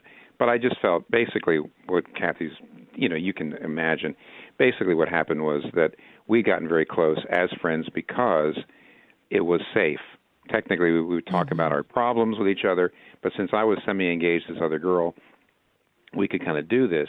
The minute that relationship ended, there was really no good reason to not get romantically involved, unless you either had to do that or you had to pull out. Mm-hmm. You couldn't maintain that kind of relationship. Right. And I didn't want to pull out, but at the same time I was scared, like most guys my age. And so anyway, that's what happened. But then eventually... Well, who made the first move, though, was the question, dear. Me, probably. I mean, yeah, you were the one who did. challenged me, but I was the one that made the move, yes. Yeah, you did. Yeah. Very good. All right, good. Now, let me just say that, when you look back, Tim, at Kathy, aren't you proud of her? For, she was so healthy. Oh, you my mean goodness. for saying I'm not going to go through with this anymore? I mean, seriously, I mean that. I'm laughing as I'm saying it, but I really mean it. There are so few young women who are brave enough and strong enough to say, you know what, either you want me or you don't. And if you don't, see ya. Yeah, and by the way, that's why now I we're tell talking about that story, 1973 really. too. Yeah, that's why I We're tell talking a that long time story. ago. It's not because I want to, highlight the interesting adventures of Tim and Kathy Keller, but because there are a lot of young women who are being used in terminology I think Tim might have invented as cheap girlfriends. They, they're there when you feel like talking to somebody, going out for a pizza, going to a movie, but you don't have to make any commitment. You don't have to, have any messy emotional entanglements. So you're a cheap girlfriend, and that's not the way it's supposed to be. Nope. Tim and Kathy Keller with us. Hey, Tim, we've been following along. Of course, we know that you've been ill with cancer. Can you give us an update and tell us where you are in your journey? Well, in a way, because you're just a little early. We're going to get another scan in a couple of weeks. Then I'll know. I get chemotherapy, as everybody in the world knows, including those who've had it. That's rough. Yeah. On the other hand, there have been the first evaluation was that it is working on the cancer, but that we have a long way to go. So we have, as Kathy reminds me, in New York City, and Pittsburgh's another medical center, if you live in one of these medical centers, like these world-class medical centers, and you're sick, there is a tendency, even as a Christian, to say, I'm doing okay because I've got the very best care in the world. The reality, of course, is in the very best medical centers, somebody could die overnight, or you could be cured, and it really is in God's hands. And even though you do, of course, try to get the best care, that's just being a good steward of your body. Nevertheless, Kathy always reminds me never to say, you've got one of the 3 greatest pancreatic cancer specialists in the world working. Nope, that's not where your hope is. We don't trust in chariots and horses, but in the Lord of hosts. So we actually are, we weep a lot, probably every day, but we also are enjoying our lives in many ways because this pushes you toward God, and you realize, you spent all your life telling people that God is available in prayer, and then you know what? You get too busy to actually go do it. Mm-hmm. It's sort of like we spent our whole lives telling people about that and saying, look, open this great treasure chest. It's possible to actually commune with God. He's not high and remote and that sort of thing. You can actually know Him. You can actually experience Him. And then we're so busy, or maybe we're too proud, or actually too self-sufficient to actually open that box. So in some ways we have opened the box, and in many ways it's the best of times, worst of times. But actually, where we actually are on the cancer, I'll know better in a couple of weeks, but maybe we can talk again sometime in the future. So. Yeah, we'd love that. Tim, and Kathy, this is a big question, but, we spent the first half of our time together talking about how you met and how you decided to date and all those sorts of things. And now you fast forward 50 years and you guys are going through a major life challenge. I mean, every day that you guys spent together creates a different kind of relationship that either can withstand a challenge like this or not. So can you weigh in on that? I mean, how have all the time and ministry hours and family hours that you guys have spent together made you the kind of couple that's able to do what you've been doing? I'm not sure anybody is ready for something like this. I mean, it comes at you unexpectedly and like a ton of bricks. Although at the age of 70, I do have to say, if you're not numbering your days, you're kind of being foolish because there are fewer ahead than there are behind. So I think it was one of God's mercies. You've heard of the book A Severe Mercy, Sheldon Van Auken. Yeah, I think this is in that category of a severe mercy, that nobody's prepared for God to be merciful to you in such a thunderous way. We want God to be merciful to us by keeping everything rosy and comfortable and doing everything to make our lives safe and secure. But that would really be the unkindest thing God could actually do to you, is because then you just are confirmed in all of your prejudices. You are occupied with all of your little hobbies and your your life the way you want it. And when God upends all of that, then that's when you say, wait a minute, either this stuff I've believed and talked about is true or else it's not. So I don't know that there is any preparation for having a cataclysm happen. A lady in my ladies' Bible study, her grandson, the youngest of 5, they were packing up from a day at the beach, and out of a clear blue sky, a bolt of lightning hit him and killed him, 5 years old. Oh my now, gosh. How do you prepare for that? You don't. You can't. There's no way. You can only say, the God that I have believed in is either there or else he's not. Now, I am going to call on him and call on him and call on him. And he shows himself willing to be found to the brokenhearted. And when you're brokenhearted, you go to him. Now, I'm not saying that everything that God... let me back up. I have a real fear of emotional self-delusion. I was involved in some Christian groups whenever I was younger. I won't name them because they were in Pittsburgh. That there was a lot of high emotion, and I convinced myself on many occasions that God was speaking to me or guiding to me, and it was really more imaginary than it was from Scripture or from anything that God was really sending. So my prayer to God has been, God, please show up in such an unmistakable way that it can't be anybody but you. It's not my wishes, my desires, my imagination, my feelings. I'm just not going to be satisfied with anything except you being so you that you can't be mistaken for anything that I could create mentally or emotionally. So I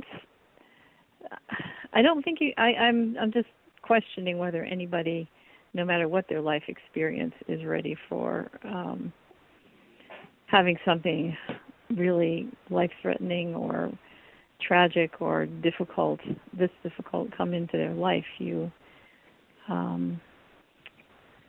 work out at the gym, and then suddenly you're asked to pick up an elephant, and you think, well, that working out in the gym didn't really prepare me for this, did it? Mm-hmm. Yeah, that's good. Tim, what do you say?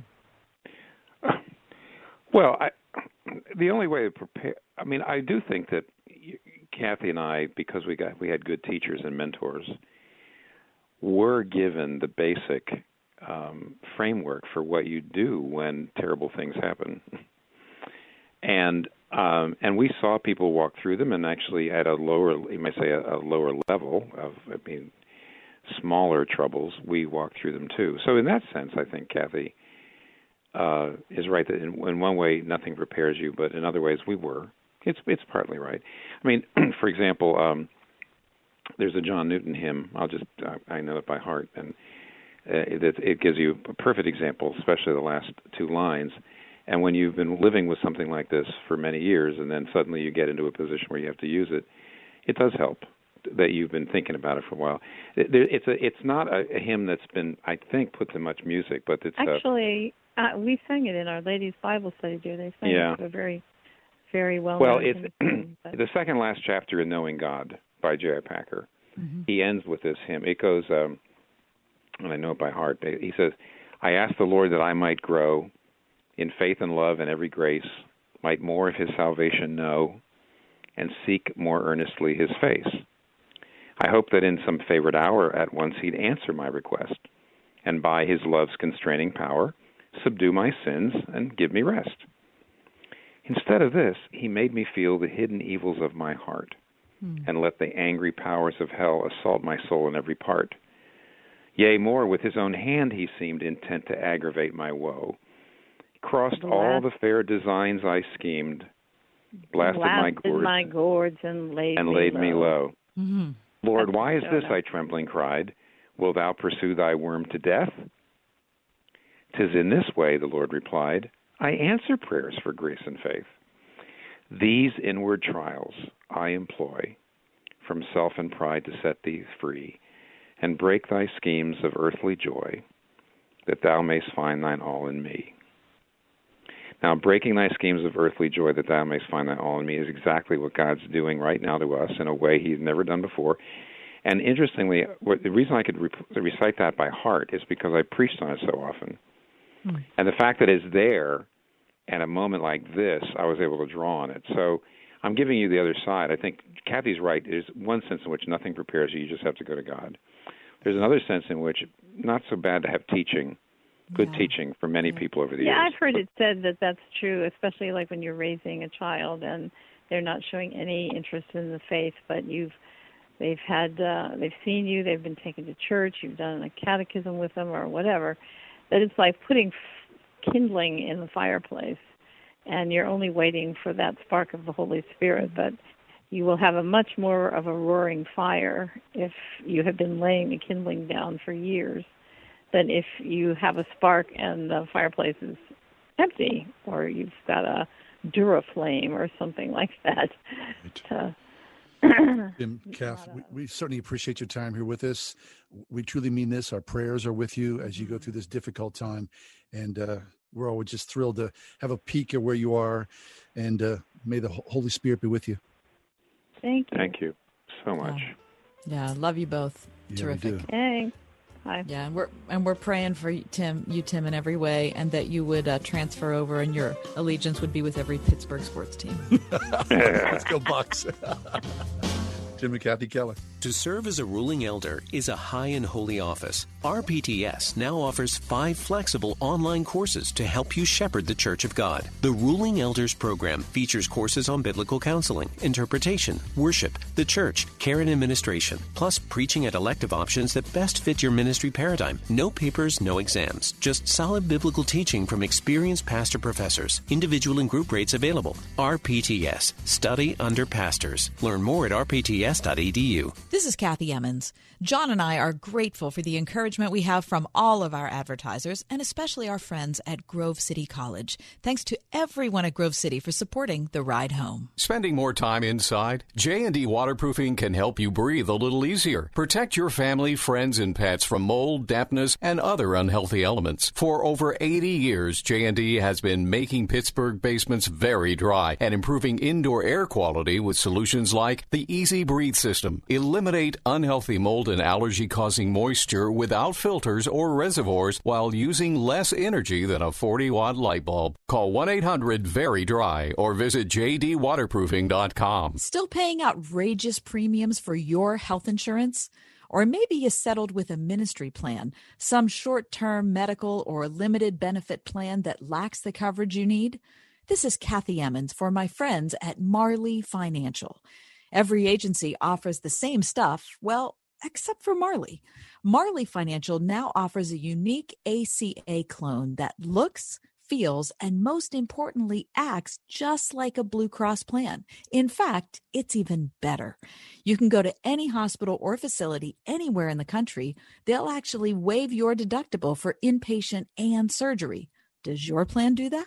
Plus, they can customize your plan to reduce your costs for the rest of your life. Contact Marley Financial today, 724-884-1496. You don't have to wait till open enrollment, 724-884-1496, or visit marleyfg.com. Nobody does health insurance like Marley, 724-884-1496. If you thought cooking meant having to stay in the kitchen the entire time, think again. Because Lowe's has Samsung slide-in ranges with Wi-Fi that let you connect via your smartphone using the SmartThings app. Preheat and adjust cook times and temperatures on your oven, and even monitor your cooktop from anywhere. So you can spend time doing things like relaxing on your patio and keep an eye on dinner at the same time. Bring home innovation this fall with Lowe's. Preheat applies to electric models only. Available on Android and iOS devices. Wi-Fi connection and a Samsung encounter required. U.S. only. Listen on your smart speaker, the Word FM app at wordfm.com, iHeart, TuneIn, and on radio.com. In the car or at home, too, at 101.5 WORD FM, Pittsburgh.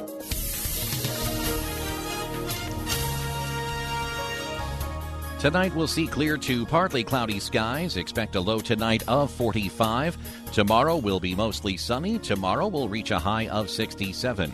Tomorrow night, mainly clear skies, low 55. Thursday will be breezy with some sunshine giving way to clouds and a high of 73. Weatherproof your next adventure with AccuWeather. Download the newly redesigned app today. With your AccuWeather forecast, I'm Drew Shannon.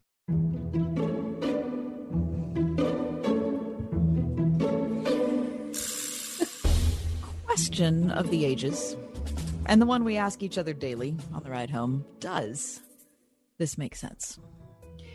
John, I turn to you today, and I bring up raking leaves. Oh. Does this make sense? Well, yes and no. Now, if you live in, suburbia, and everyone on your street is cookie cuttered the same way, you're sort of pressured into applied to a standard of neatness. So if you're that lone person on the street who goes, my lawn's okay, the leaves don't bother me, then you stand out like a sore thumb.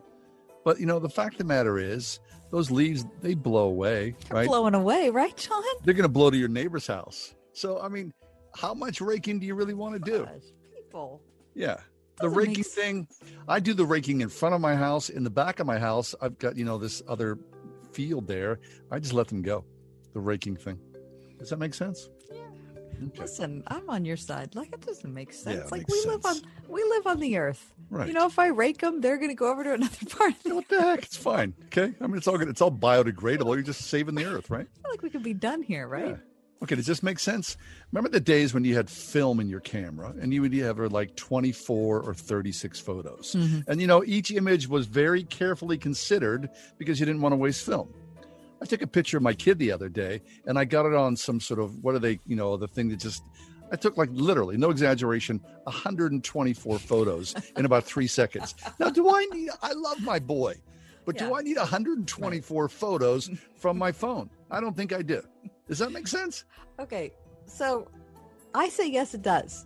Why? I say yes, it does make sense, John. Okay, because you need to take the technology that's offered to you. Yeah. And you need to make the most of it. So this is what you do, though. Yep. Before you go to bed on day one, you have to be, as my father used to say, merciless. You have to look through the 120 and you have to pick out the one that is the best. Right. I've done that. And of course, it takes like 3 hours. That's the problem. Merciless. Merciless. Yes. All right. Does this make sense? Be back in a minute. Thinking about life insurance? What if you could make one free phone call and learn your best price from nearly a dozen highly rated, price-competitive companies? Well, that's exactly what happens when you call SelectQuote Life. For example, George is 40. He was getting sky-high quotes from other companies because he takes meds to control his blood pressure. But when I shopped around, I found him a 10-year, $500,000 policy for under $25 a month. I'm SelectQuote agent Dan Savino.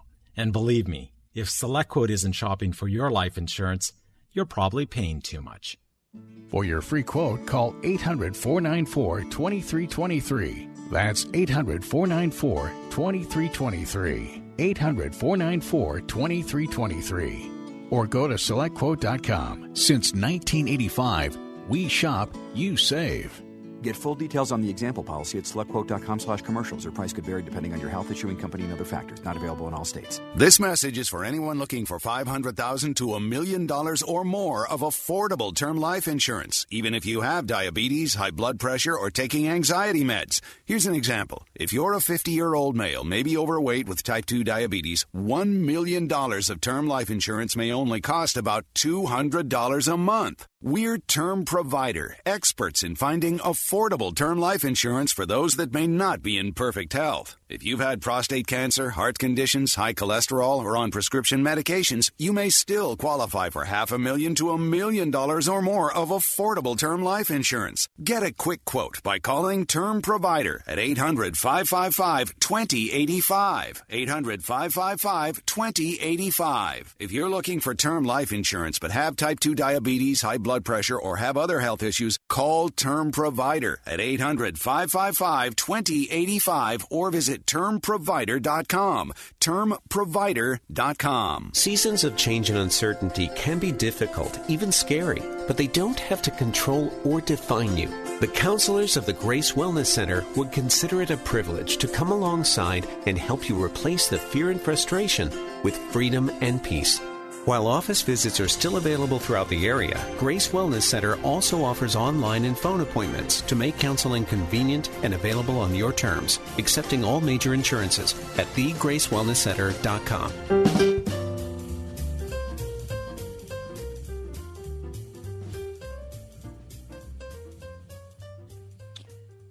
Well, this is the season of high school dances, isn't it? I mean, supposed to be. For a lot of schools, this was homecoming weekend. Now, I guess depending upon where you're going to school and the safety and health of your football team, that would depend upon if there's a homecoming dance. And the fact of the matter is that many homecoming dances, like everything else, because Kath, as you say, COVID ruins everything, right? Homecoming dances either have been totally canceled or they're doing crazy social distancing homecoming dances. I bet that'd be a good time. I've seen some photos of homecoming dances where people, these poor couples, these kids, they're dancing, so to speak, 6 feet apart. Right? I mean, these poor kids, the things that they have to endure, it just doesn't seem right. And so the whole experience, so they can't put when the homecoming queen is crowned, the court has to stay away from each other. No one's touching the crown. There's no official sort of, walking down, and being presented. Right. The homecoming queen, your king, he's no probably court, he's in a different room somewhere. Right. So, I mean, COVID ruins homecoming. COVID ruins everything. Yeah. As I said, I'll be having T-shirts made. Yes. Too bad. Yeah. Okay, well, one thing COVID didn't ruin, what's that? Don, were the NBA playoffs and finals. Oh, spare me. I could have cared less. Listen, I thought they did a terrific job with it. I really did. What, for the bubble? Yeah. Yeah, they did a terrific job keeping people disconnected from each other. However, I don't want to tune into an NBA game and be lectured. Right. I'm just not going to watch it. I understand that, but it's still a huge public health achievement that they were able to do that. Yes, I with agree. Not one single positive case. I Kudos mean, talk to them. about people completely buying in. There's a terrific article in today's Washington Post by Ben Golliver, who covered the NBA finals for the Post and just talked about what the experience was like for all that time being in the Disney World bubble. And of course, taking off today and saying, oh my gosh, I guess I have to go back to the rest of the world. This is what he did when he left. You ready, John? I removed my Magic Band, which grants access to my hotel room, the arena, and the practice facilities from my right wrist. Then I ditched my tattered credential, which I wear every moment around my neck at all times to ward off inquiries from security guards. Oh, my gosh. I take off my Kinexon proximity alarm, which beeps like a smoke detector anytime I linger within 6 feet of another person. Then I slide my Aura tracking ring, which monitors my temperature in real time off my right middle finger. Aura? And finally, I will delete a health tracking app, which has required me every single day to input my temperature and blood oxygen level from my iPhone. That's what every single person in that bubble had to do for all that time. Oh, my gosh. I mean, it is really, really, really impressive. He said, depending on the hour, it was whimsical or grueling, exhilarating or disheartening, bustling or tedious or sunny or stormy. Oh, that is really sad. Okay, but look, they made it through. And for those fans at home who did care, I guess it was worth it, right? Well, yeah. And I think it was worth it for all the players, worth it for anybody who's trying to accomplish something that requires a lot, of course, at essence, at its heart, teamwork. Right. And it's not just on the court, right? It's off the court as well. Everybody had to decide, look, for all of us, and we have, as the article said, a billion reasons to do this, right? They're all going to be making a lot of money if they can pull it off. But listen, and they did. People are making $1 billion doing all sorts of other things at other corporations, and they're not able to pull this off. Mm-hmm. Yeah. So kudos to them. Kudos to the NBA. Yeah. All right. What do you say? So we're not doing homecoming. No. NBA's over. NBA's over. But Major there's a League lot Baseball. of football. And there's football tonight. How about that? There's a Tuesday night football game. Are the Patriots playing tonight? Is it the Patriots, Mike? I think so. Okay. No. Patriots. I don't think it is the Patriots. I think their game got canceled because they had another player that tested positive on Sunday. Really? Yeah. Well, what about? Is it the Titans? Maybe. I don't think so. I don't think the Titans are playing at all, are they? Because they tested positive as well again. So NFL. I don't know. Yeah, I don't know. Okay, we'll find anyway, out. let's take a break. Come back. We got a smidge ahead, so stay with us for the smidge.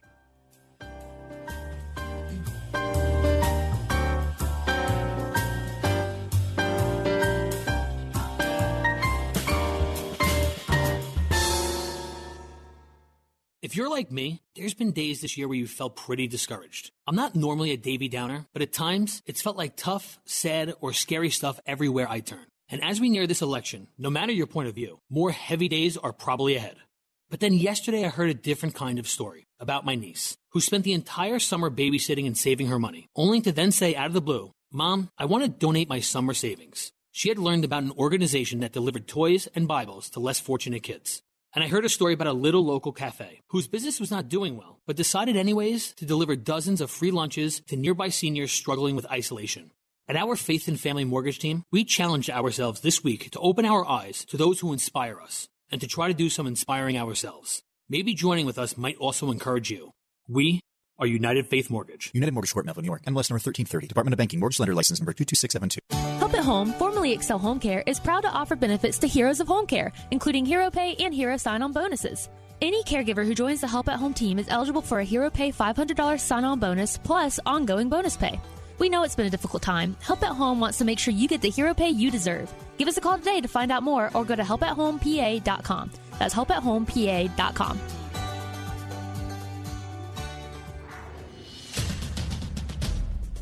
This is Albert Bowler with another word about the upcoming election. There is so much at stake. We might not be able to vote as conveniently as we have voted before, but that just puts on Christian citizens the responsibility to work even harder to make sure that we vote and that our vote counts. Too much is at stake to sit this election out. So, whatever it takes, go vote. Our world needs hope like never before, but lives change for the better when hope breaks through. We always like to begin with the Word of God because it is the power unto salvation.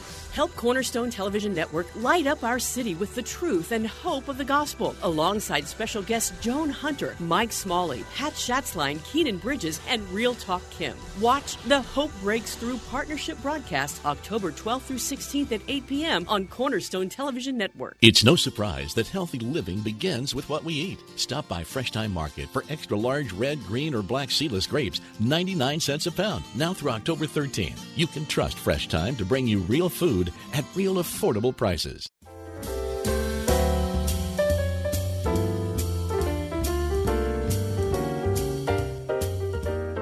It's sorry to hear the passing today of a jazz great here in the city of Pittsburgh. Harold Betters passed away at the age of 92.